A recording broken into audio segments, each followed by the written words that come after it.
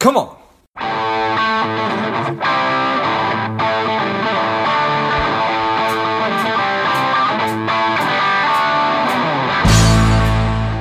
Welcome to Money Savage, a savage approach to personal finance. This is George Grumbacher, and the time is right. Welcome to today's guest, a strong and powerful Alex Chalekian. Alex, are you ready to do this? Let's do it, buddy. Excellent. Let's do this. Alex is a CEP. He is the founder and CEO of Lake Avenue Financial, and he is the host of Views from the Lake. I'm excited to have you on. Alex, tell us a little bit about your personal life, some more about your work, and why you do what you do. Hey, George. Thanks for having me on. Part of the reason why I've become a financial advisor and have been doing this for over 20 years is an interesting story. I actually was studying to become an accountant when I was in college, and luckily enough, I got a chance to clerk at an accounting firm and work with one of these great accountants. And him and I had this love affair for stocks and investments, and we would sit there and actually look at the Wall Street Journal back in the day where you would look to see what the prices were of the stocks, Right. And we would talk about the investments, and he's like, you know a lot about this stuff. You should probably look into that instead of the accounting world. And I didn't really think much of it. I continued on in college, but as time went on, I realized I didn't really want to work for anyone. I've always had an entrepreneurial spirit and wanted to start my own business. I was 21 at the time. I was still in school, and I figured, you know what?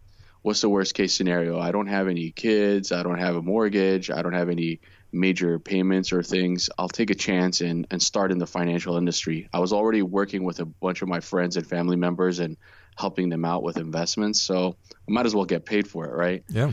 And I went down that path, and I got licensed in the industry. And 20 years later, here we are.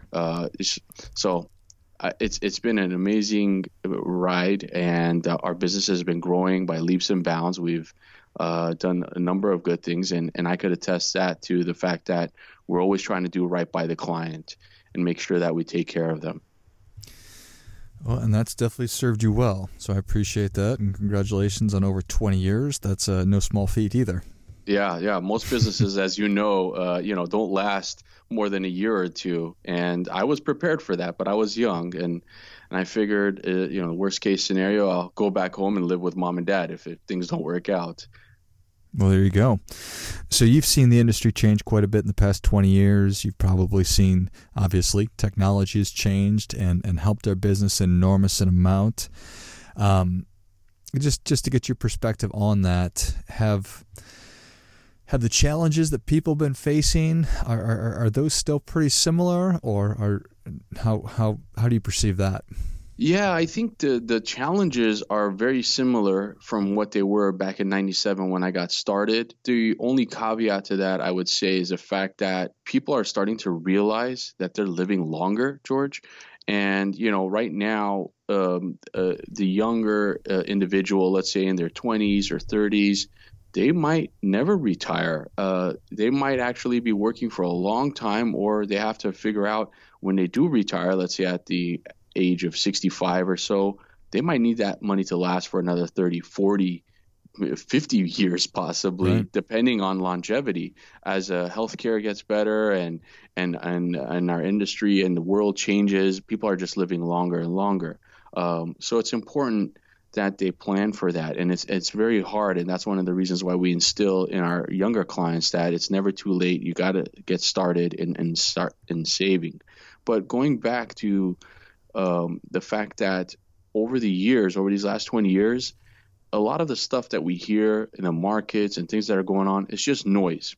Ultimately, right, the clients still have the same goals that they want to do, whether it be help their kids get to college, or buy a house, or save up for a specific major goal, or whether it be retirement planning. All those things are similar. Now, the difference is there's a lot of tools and technologies that are available for the clients as well as advisors. And the other major thing that I would say, which could be good or bad, depending on the way you look at it, information. There's a lot of information out there, especially with the internet. It could be a little bit of information overload. I'll give you an example, right? So 20 years ago, or 30 years ago, the, let's say, quote unquote stockbroker of the time, they were the person that had all the information, the financials. They knew what was going on with the companies, the news. The client out there really relied on their advisor or broker to give them that info and guide them on as far as investments were concerned. Now we fast forward 20, 30 years later, the clients have as much information, sometimes even more information than the advisors do as far as investments are concerned.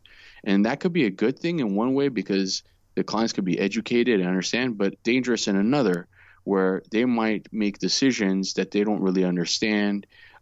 Similar to like a WebMD, right? If you talk to a doctor, the doctor's going to say the biggest problem that they see is clients come into their office and they've already self-diagnosed themselves. Right. So we start to see a little bit more of that, where we'll start working with a client or a prospective client, and they'll come in and they say, "Oh, I've already done the research. Or I know this is what I want to do." And sometimes they're right, sometimes they're wrong. And then now when they're wrong, you have to try to explain it to them. And there's a little bit of a hurdle there. I think that's really interesting, right? You talked about getting started back 20 some years ago and actually looking in the newspaper for the price of stocks to where we are Right. today, where information on anything you could possibly imagine up to the absolute second is at our fingertips, literally. So it certainly is Right. different. Right. You could just pull up an app and see what your investments are doing, and if there was any major news on it, or make a change, or trade a stock in a click of a button. All that stuff has changed the world that we're currently in. For good, for the better, I think, because it's also helped the consumer being able to do things at a much lower cost, and also have access to that information. You just have to be careful of what you do with that information. Yes, and be cognizant of the fact that our brains are not necessarily working in our favor a lot of the time, and be aware of those biases. So, Correct. It's interesting going through the financial planning process. There's so many different stages of it, from just engaging an advisor to actually doing the discovery and having the conversation about your goals to then the implementation. And some of the things we've been talking about are really an educated consumer who probably is very interested in being engaged. But for a lot of other folks who maybe haven't necessarily thought about this stuff and they know that it's important, but they haven't gotten around to that yet, what do you see as some of the challenges to them? Is it just getting started? Is it opening up and having conversations about money? What are some of the most important or rather challenging things? Well, one of the taglines that we have here at Lake Avenue Financial is working with a financial advisor shouldn't be an intimidating challenge. And I found that most people, unfortunately, get intimidated to ever talk to an advisor and figure out that I'll do it on my own, or maybe I'll just search some stuff online. That's one of my biggest pet peeves in this industry. And a lot of advisors, unfortunately, use this intimidation factor in a way to have clients not question their judgment, right? They want to be able to make the recommendations, and they feel like, hey, I want the client to still kind of feel intimidated by us, and we're totally different. This is a way for us to embrace you with open arms, and we want clients to come in, feel comfortable, ask any questions, figure the things out. We want to be very transparent in the way that we work with our clients, the way that we charge them, the amount of times we're going to meet with them, the way we get compensated and so forth. All of that stuff needs to be transparent. And unfortunately, the fact that it isn't for many firms, that gives a challenge to the clients or a prospective client, where they say, you know what, I'm just gonna delay this, or I'll do it another time. And that's what I think is a big hurdle for a lot of these individuals, unfortunately. Yeah, I think that makes a lot of sense. I think that. Sorry, George, go ahead. No, I think that everything you've been talking about, that there's added complexity to sort of make it seem like the advisor knows something that maybe you don't, and the intimidation factor, just being intimidated, and even an advisor not wanting to question them. So I think that there's a lot of truth there. Yeah, think about it. I don't know if you're working with an advisor yourself, but just the fact of walking into an advisor's office, and how is the setup? Is it inviting? Is it not? Are they sitting across a desk from you, or are they sitting on the same side of the table as you? All of these types of things are subliminal to an extent, but it can scare someone. I mean, if it wasn't for the fact that you had to go to a dentist or doctor, some people would say, "Oh, I just hate going. I don't want to be sitting there or feel like I'm getting examined." And that's kind of how, unfortunately, a lot of clients feel when they walk into the door and they're meeting with their advisor. They feel like they're getting judged. They feel like they're getting examined and questioned, their decisions over the years. You want them to feel comfortable and want to be able to have that dialogue with you. And after that, from the 20 years or 30 years of experience that you have, be able to explain to them, hey, there's better ways of doing this. These are your options. These are the pros and cons of each option. And that way, they're going to feel at ease and know that they're in the right place and you feel comfortable working with you. Yeah, I definitely agree. Nobody wants to feel like they're being judged. And I think that the reality is that, a financial advisor is a person, and they've probably had some money struggles at some point. So I think if you can do the opposite, in fact, let somebody know that, hey, and be vulnerable. We've all made mistakes. So everything that I'm going to talk to you about, it's not because I'm perfect at it. It's just that I've learned and I've gotten past it. So. Right. And that's what I share with the clients is that, hey, you can learn from my mistakes because I made all of them and you don't need to do that. Got it. I like it. So technology has, financial technology, fintech, has made so many different advances, certainly in the world of investing with robo-advisors and indexing, and the costs have been driven down like crazy, and now even financial planning is really benefiting from technology. I wanted to talk to you a little bit about that. Definitely. Yeah, this is one of the reasons why years ago we launched our system called Wealth Compass. Wealth Compass has been an amazing technology for us, and it helps a client fully understand their financial situation and organize their personal data into a consolidated view. And this technology provides our clients with the comprehensive financial planning tools that help them reach their goals. On Wealth Compass, they could basically view all their accounts up to date, store all their important documents, create alerts for them to remind them of important tasks, track all their financial goals, collaborate with the advisor, and then as well as many other features.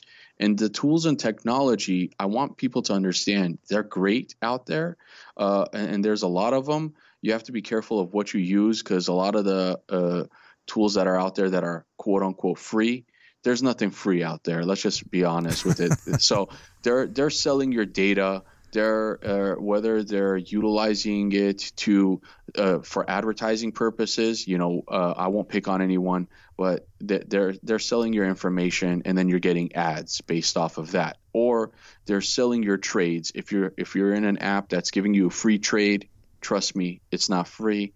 They're selling that order flow to hyperactive traders where they're trading in front of you. You might not care because you're saying, oh, well, it's good. I don't have to pay $7 for this trade. But the information is being sold, and data is king right now. So you got to be careful of what you use.